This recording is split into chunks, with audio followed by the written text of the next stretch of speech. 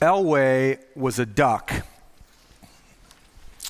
Elway was a duck who thought that he was a dog. His owner adopted him from an animal rescue organization, and when she brought Elway home, her 6 other dogs greeted him with tails wagging and tongues licking. His owner, Lindsay, had other ducks, but Elway, for some reason, took to the dogs. He would follow the dogs around. He would blend into the pack as much as a duck could. He would fly up onto the couch and nap with the dogs. And when mealtime came, he went to the place where the dog food was served. Elway didn't really know what he was. He thought he was a duck, or he thought he was a dog. But in all actuality, he was a duck. Now, we've all heard animal stories like that. And it illustrates a variety of things, including the power that we have to influence each other and to form identity in each other. And in this instance, you don't really see any harm in it. It's sort of cute to think about ducks walking around with dogs and everybody getting along in the way that they do. It makes for a fun story. But that's not always the case. Sometimes when someone is confused about what they are, it might look okay for a while, but the results could be tragic. Take the story of Elway. That would never actually occur in the wild, because a duck hanging out with wild dogs wouldn't last the winter without flying south. Or a duck who thought he was a wild dog would probably end up as the wild dog's dinner. In truth, when someone thinks they're something they're not, or possess something that they don't, the results are far more often dangerous than encouraging. This is true for animals. This is true for humans. This is true in the physical realm, and this is true in the spiritual realm. One of the hardest things about Christian ministry is the need at times to convince someone who wrongly believes that they are a Christian, to convince them that they're actually not, so that they can become a Christian. It's one of those uncomfortable realities that we don't really like to talk about all that often. There are some people who think they are saved. They think they're following Christ. They think they are in line to receive the benefits of God. But in reality, what they need more than anything else is to understand that they're not saved so that they can actually be saved. Paul is dealing with some such people in the church in Corinth. And as he moves toward the end of the letter, he is engaging them. He's engaging those who have opposed him. He's engaging those who are caught in the middle. He's engaging the church at large, and he's engaging us. And he is doing so. He's preparing for a visit for the 3rd time to this particular church, and he's providing another opportunity for them to repent from the sin that they continue to live in, so that when he comes, they can keep pressing forward together instead of in opposition to each other. He gives them a warning. And we see the warning in 2 Corinthians chapter 13, verses 1 to 10. So follow with me if you have a copy of the scriptures, or follow on the screen. 2 Corinthians chapter 13, starting at verse 1, it says this. Paul writes, "This is the 3rd time that I am coming to you. Every charge must be established by the evidence of 2 or 3 witnesses. I warned those who sinned before and all others, and I warn them now while absent, as I did when present on my 2nd visit, that if I come again, I will not spare them. Since you seek proof that Christ is speaking in me, he is not weak in dealing with you, but is powerful among you. For he was crucified in weakness, but lives by the power of God. For we also are weak in him, but in dealing with you, we will live with him by the power of God. Examine yourselves to see whether you are in the faith. Test yourselves. Or do you not realize this about yourselves, that Jesus Christ is in you? Unless, indeed, you fail to meet the test. I hope you will find out that we have not failed the test. But we pray to God that you may not do wrong, not that we may appear to have met the test, but that you may do what is right, though we may seem to have failed. For we cannot do anything against the truth, but only what is for the truth. For we are glad when we are weak and you are strong. Your restoration is what we pray for. For this reason, I write these things while I am away from you, that when I come, I may not have to be severe in my use of authority that the Lord has given me, for the building up and not for tearing down. In verses 1 through 4, Paul threatens discipline to them when he comes for a third time. He warns those, he says, who had sinned before and all others, and he warns them now while absent. The sin that he's talking about here is not the sin struggles that are common to humanity, the sin that you and I struggle with even on a daily basis. He's not talking about that type of sin. He is talking about particular, ongoing, unrepentant sin in the life of this church that constitutes a rebellion against the apostle and against the Lord Jesus himself. And so he says to them that when I come again, I will not spare them. Those are some strong words against those who rebel. And he engages with them again in this theme that he's been working throughout the whole book. How power and weakness and that dynamic functions in the kingdom of God. We've talked about that at great length over the last number of months because Paul talks about it again and again and again.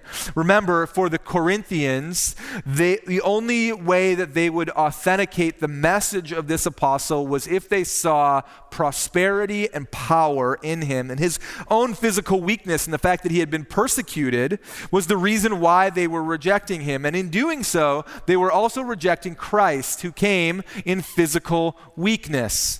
You see, the Corinthians viewed power and prosperity and triumph and health as all interconnected in their nature. But their understanding was due to the fact that they were constantly importing the values of their culture into the church. Their understanding of true power was not Christian in nature. It was Corinthian in nature. And so Paul moves to correct their understanding, and he applies the principle of Jesus to himself. And he does so when he says this. He says, since you seek proof that Christ is speaking in me, he is not weak in dealing with you, but is powerful among you.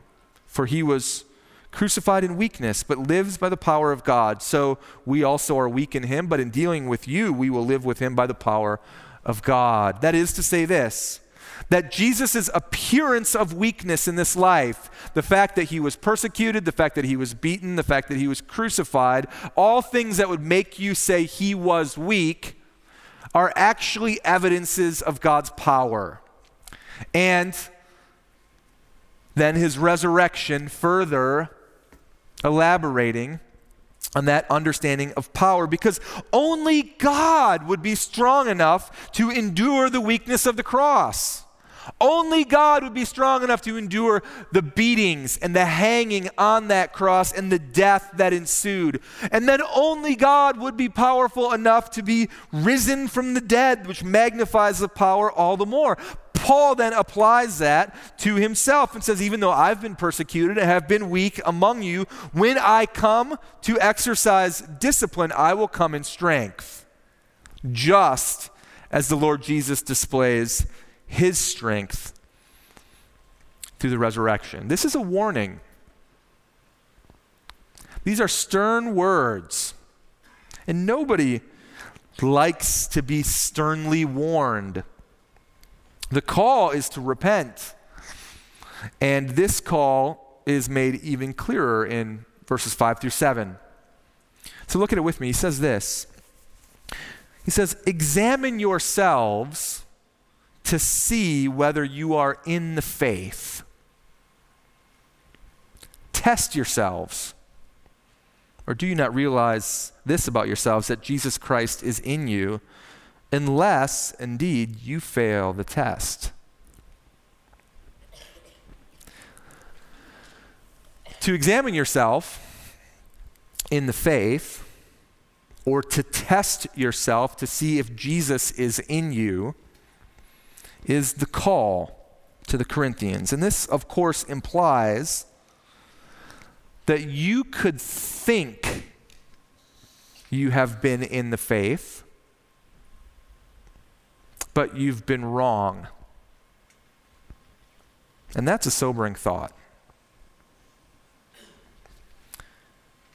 False assurance is a scary place to be. Perhaps you've heard the story of the lost tourist. Just in the last couple of years, a 49-year-old German brewery worker named Erwin Kreutz blew his life savings on a once-in-a-lifetime birthday trip to San Francisco. He'd seen it on TV, and he wanted to visit the Wild West.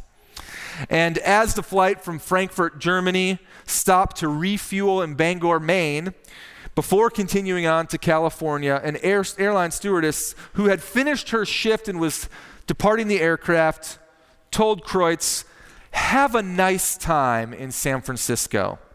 And her choice of words would change the trajectory of his next coming days, because Kreutz, who typically enjoyed drinking 17 beers a day, was a little groggy after the long flight. And upon hearing this, he thought that was the indication that they had arrived in San Francisco. And so he got off the plane, he jumped into a cab, and he asked the driver to take him into the city. The cab driver dropped Kreutz off at a hotel in downtown Bangor, Maine. And he found a tavern to quench his almighty thirst. He wandered Bangor for 3 days, enjoying the sights and sounds that Maine had to offer. And unfortunately, Kreutz still thought he was in San Francisco. He was so certain he was in San Francisco that he didn't stop believing for those 3 strange days. At one point, he was reassured by the sight of 2 Chinese restaurants, which he knew were in San Francisco because he had seen on the television. And after much wandering, he decided that he must be in a Bay Area suburb, and so he hailed a taxi cab and asked to be brought to downtown San Francisco. The taxi driver thought he was crazy and sped away, and so he made his way back to the tavern. And in the tavern, he sought help from one of the waitresses, but the language barrier was too difficult to overcome, so she called her friend Gertrude Romine, who spoke German.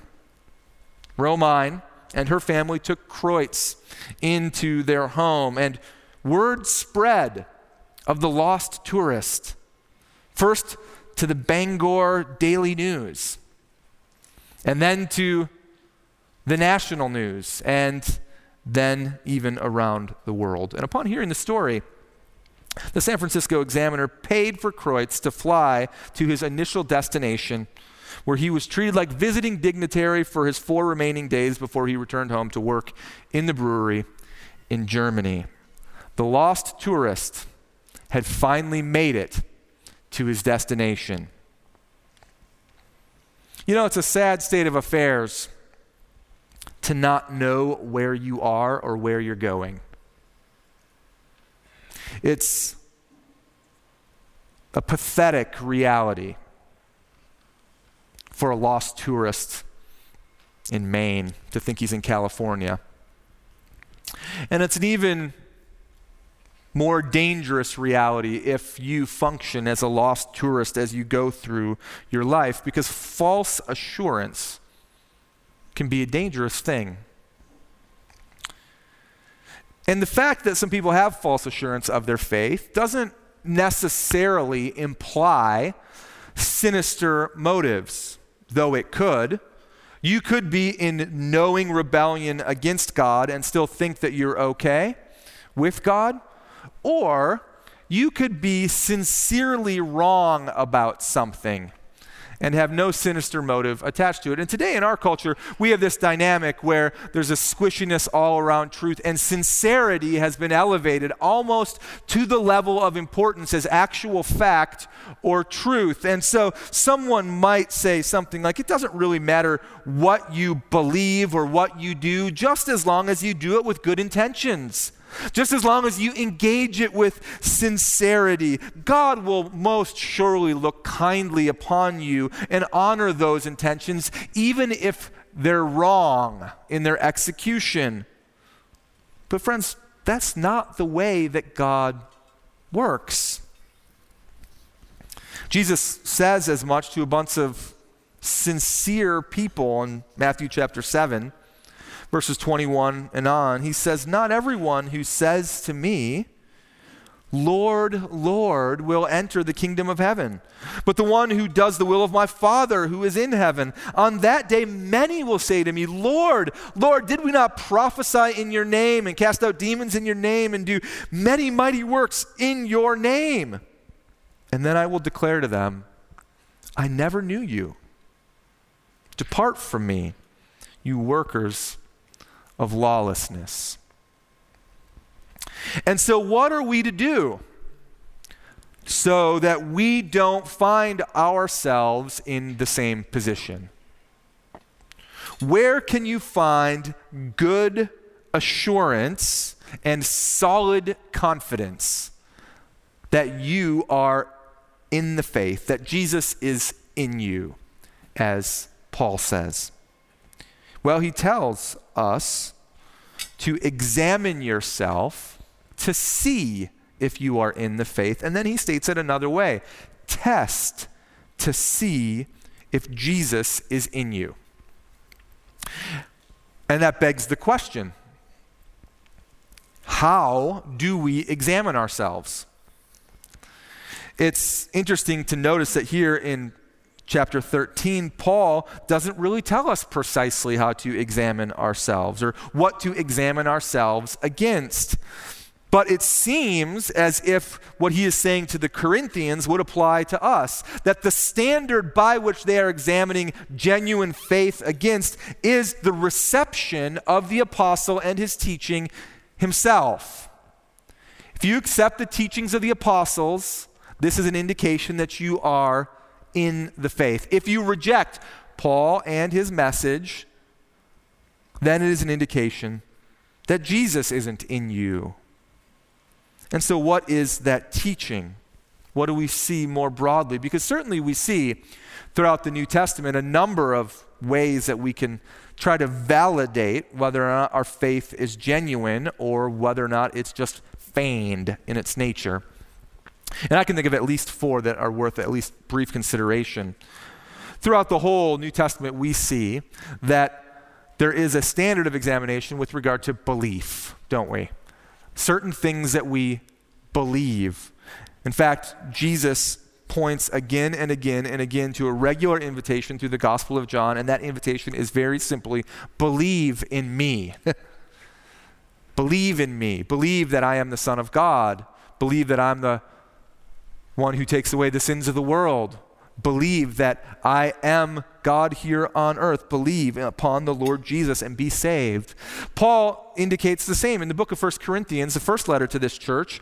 In chapter 15, he talks about a very specific belief, which is the evaluation of your salvation. He says in chapter 15, verse 1, "Now I would remind you, brothers, of the gospel that I preached to you, which you received, in which you stand, and by which you are being saved, if you hold fast to the word I preached to you, unless you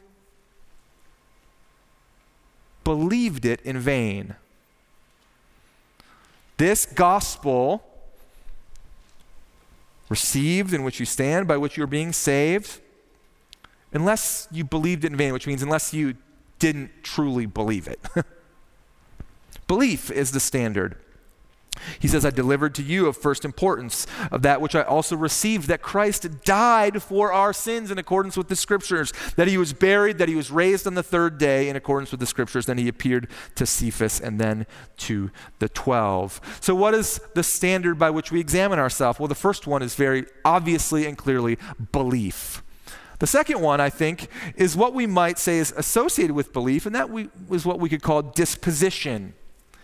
What is your disposition toward God, especially as it relates to your sin? There seems to be a disposition towards sin which often accompanies genuine belief.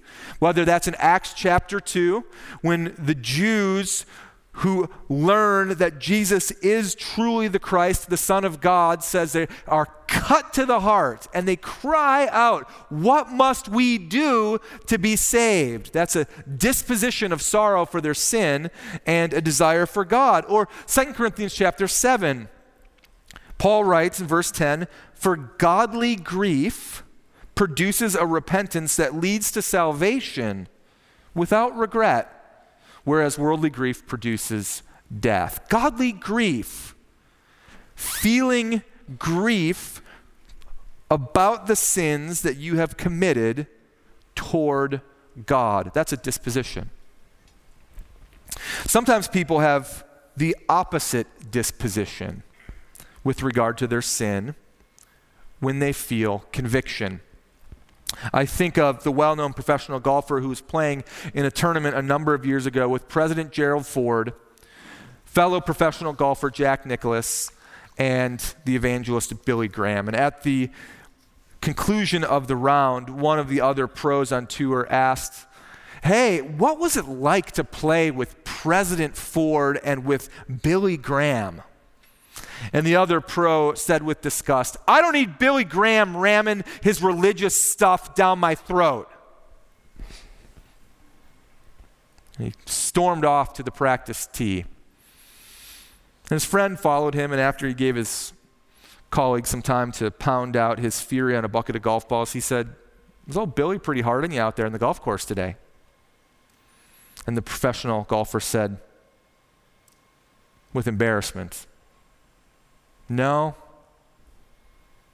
he didn't even mention religion.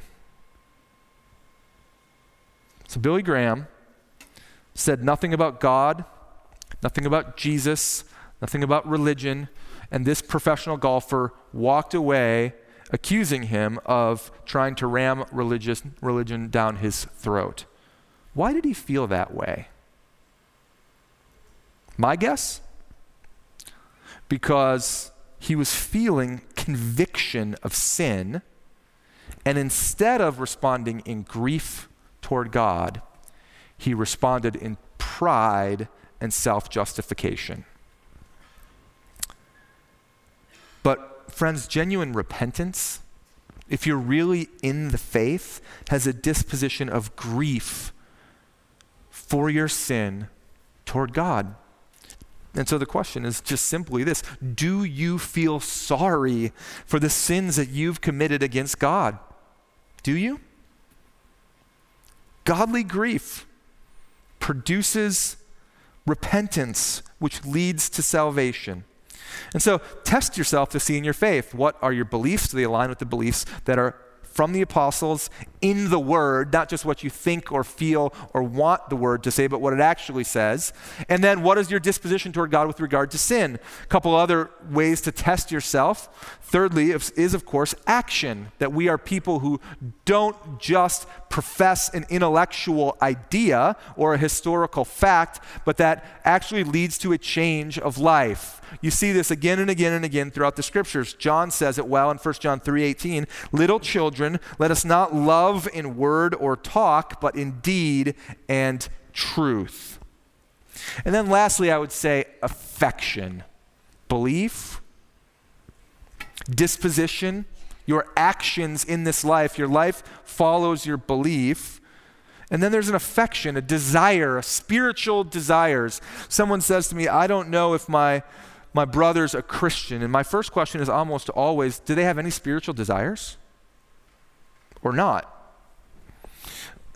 Peter says it in 1 Peter chapter 2, like newborn infants long for pure spiritual milk. By it you may grow up into salvation, if indeed you have tasted that the Lord is good. There's this idea, right? If you've truly tasted how great God is, then you want more of God.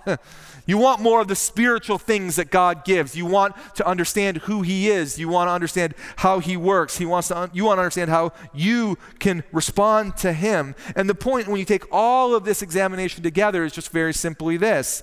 Genuine faith in the gospel produces a genuine faithfulness to Jesus Christ.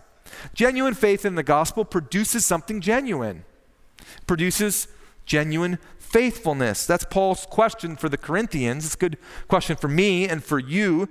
Is Christ in you? When you look at your life, are you confident that you are in the faith? Not just loosely connected to the faith because you have some kind of general affinity to God, or because you go to church, or because you come from a Christian family. But have you trusted Jesus to forgive you? Have you turned in grief from your sin? Do you desire the things of God? Paul calls them, and by extension me and you, to reaffirm our conversion to Jesus. And if you take a big step back and you look at the whole book of 2 Corinthians, he's just hitting this from a lot of different angles, and this is what it looks like. It means that you believe upon Jesus for the forgiveness of your sins, that you follow the teachings of the apostle as presented in the Bible, that you separate your lifestyle from the lifestyle of the world, that you support God's work and support each other with your money, that you forgive each other when you sin against each other. Are you in the faith? Is Christ in you? When you take a big step back and look at your life, what does your life say about these realities? And then what happens, friends, if you actually examine yourself, which can be a difficult thing to do sometimes, and you're not so sure? Paul tells us in chapter 5 what to do. He says it in these beautiful words, that we implore you, be reconciled to God. If anyone is in Christ, he's a new creation. The old has passed away, the new has come. Christ reconciles the world to God by not counting their sins against them, but taking those sins and paying the penalty for them on the cross. And he says it again in chapter 6. In a favorable time I listened to you, God said. In the day of salvation I have helped you. Behold, now is the favorable time. Behold, now is the day of salvation. So if you don't know if you are in the faith, you can be sure. Put your trust in Christ. That's the call for each one of us. And Paul says to them, I hope that you haven't failed the test, because then you're in trouble. And I hope that you would see that we haven't failed the test. Because if they can truly recognize Christ in themselves and recognize Christ in Paul, then they have to acknowledge the genuineness of his apostleship. Because he's the one that introduced them to Christ. Genuine faith in the gospel produces genuine faithfulness to Christ. Does your life reflect that? He finishes the section by pointing to the fact that despite the fact that he's given them a stern warning, restoration is the goal. Nobody likes to be sternly written to or talked to. And in verses 7 through 10, you see a couple of instances where he's praying for them very specific things. Sometimes it's easy when we read the Bible to look over those words. We pray, I pray. But pause there with me for a minute, because those reveal the motives, the desires that Paul has for these people and the desires that he has for you. This is what he says in verse 7. We pray to God, our desires before God, are that you may not do wrong, not that we may appear to have met the test, but that you may do what is right, though we may seem to have failed. We pray that you would do what is right. Even in the midst of the struggle, do what is right. Paul doesn't want vindication. He simply wants what is best for them in the sight of God. And then he says in verse 9, something else he prays for. We are glad when we are weak and you are strong. Your restoration is what we pray for. When he says that he's glad that he is weak, he would rather continue to appear to be weak because of the persecution in his life than have to come to them in the strength and stern discipline that they might be forcing upon him. He would rather see their strength by way of their repentance and him to continue to appear weak because he wants their restoration. I'm giving you a warning. I'm calling you to repent. I'm giving you a stern, stern word not because we are superior to you. We are warning you not because we take joy in condemnation that so many take joy in. We are warning you because we want to see you restored to God and to restored to his church. Genuine faith in the gospel produces a genuine life of faithfulness to Jesus Christ. Nobody likes to receive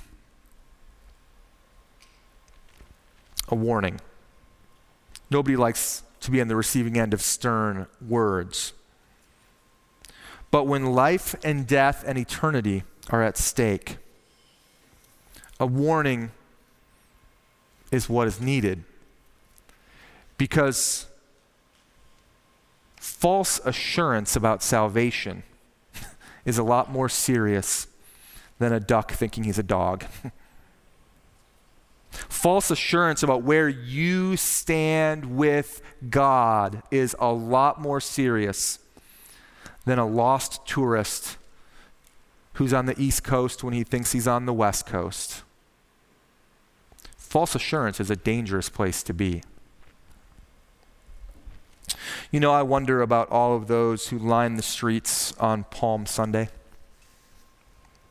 The ones who laid down their cloaks on the ground, who shouted, Hosanna, blessed is he who comes in the name of the Lord. Those who in that moment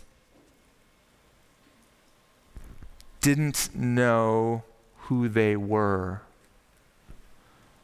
and thought they were aligned with God. They had false assurance. Because on Friday, the truth came out when the same ones shouted, crucify him. Or perhaps it's the person who walked an aisle and said a prayer at some point in their life, and then nothing ever changed. They said the words, they had some kind of interaction around religious ideas, but they did not internalize genuine faith. And so their life doesn't look anything like a follower of Jesus, but they rest at night because they think that walking that aisle was the thing that secures them. Or perhaps it's the person who grew up in a Christian home, who knows the truths of the Lord, who knows the stories of the Bible, who comes to church still even regularly, who associates with a bunch of Christians, but when they actually take the test of self-examination, it reveals through their beliefs or through their disposition or through their affections or through their action that maybe they have had false assurance. maybe their profession of faith wasn't so genuine after all. Genuine faith in the gospel produces genuine faithfulness to Christ. And don't be confused here. Don't be confused. It's not the activity of faithfulness that brings you to the precipice of eternity and salvation. It's the other way around. It's the faith. God does the work, you do the faith, but there is a proof that that faith is genuine. And the proof is what happens after. Over the coming weeks, months, years, and decades. And for some people, and probably even some people here, there are some people that need to understand that they're not actually a Christian so that they can become a Christian. What about you? What about you? You can know for sure. False assurance in this life is combated by what we call perseverance. You can know if Christ is in you as you continue to persevere to the end. It's the proof. I closed this morning thinking about a college cross-country team that ran the race on a golf course. The officials for the race would go ahead, they'd place flags on the course to show the runners where they were supposed to run. A certain color indicated a left turn, a different color indicated a right turn, and another flag color means run straight ahead. There was a race that was marked out for the runners, and if they had any intention of taking home a medal, they had to follow the race as it was marked out. You couldn't decide, boy, this is a 6-mile race, but I really feel like I have about 4 miles in me this morning, so I'm going to take a shortcut. I hope nobody minds. You can't look at a particular hill that day and say, that hill just looks a little too nasty. I think I'm going to go around and skip that one today. You have to run the race that's marked out for you. And so it is, friends, in the Christian life. God has gone before you. He knows your end from your beginning. He knows all of the days of your life, and in his great foreknowledge, he has gone ahead of you, planted these flags in front of you, and Scripture says, run with perseverance the race marked out for you.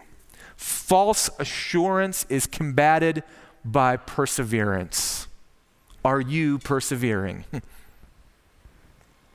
Genuine faith in the gospel produces genuine faithfulness to Jesus Christ. And so what does your life say? Let's pray together and ask God for help in this. God, the fact that you want us to live in clarity of our position and standing with you is a great blessing to us. God, the fact that we so often struggle with pride or blindness or self-sufficiency can lead to false assurance. And we take the warning from this passage today, one that's serious in its nature, of dire consequence. And God, we thank you for reminding us, and we thank you for providing the opportunity for us. Today, God, let it be the day where any of us who rest in a false trust or assurance find true hope and forgiveness in Jesus. Would your Spirit shower those with grace and mercy and love, that you would see more and more men and women and boys and girls saved and restored to you for the sake of your glory and for the sake of our good. Help us today as we examine. Amen.